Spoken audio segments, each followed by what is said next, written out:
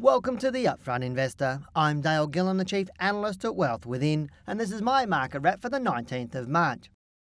Investing in company floats is a risky business, especially when you consider that more than 50% of floats trade below the issue price in the first 12 months, with some never to recover. Therefore, the odds when buying into floats are no better than if you were to put money on red or black at the casino.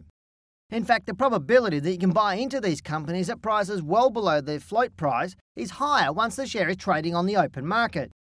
A recent example is the float of Myer Holdings, which raised $1.8 billion from investors at $4.10 prior to listing in November 2009. Brokers valued the shares at 10 to 20% above the asking price. So how is it that they fell to $3.12 or 24.4% below their offer price in just 3 months? Who's to blame? Is it the company for selling the shares, or the broker who sold the float to investors, or even ASIC for not protecting the investors? The original shareholders of Myer and the brokers were trying to make money out of the float, so in my opinion, this puts a bias on the information they gave out. That leaves ASIC, whose role is to ensure that the company followed the Corporations Act in compiling the product disclosure statement, and not to determine whether investment is good or bad. So investors need to take responsibility for their own actions. As I've always said, if you don't understand what you're investing in, either educate yourself or leave it alone. So what can we expect in the market?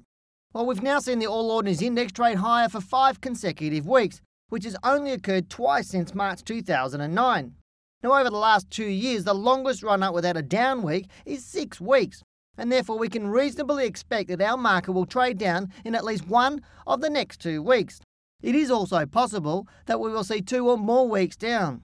The important thing to understand is that this is just a normal process of the market unfolding, which could present an opportunity to buy into some good shares at reasonable prices.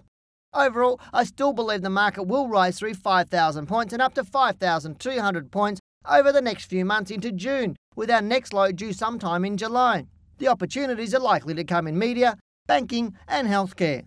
I'm Dale Gillham, the Chief Analyst at Wealth Within, and that's my market wrap.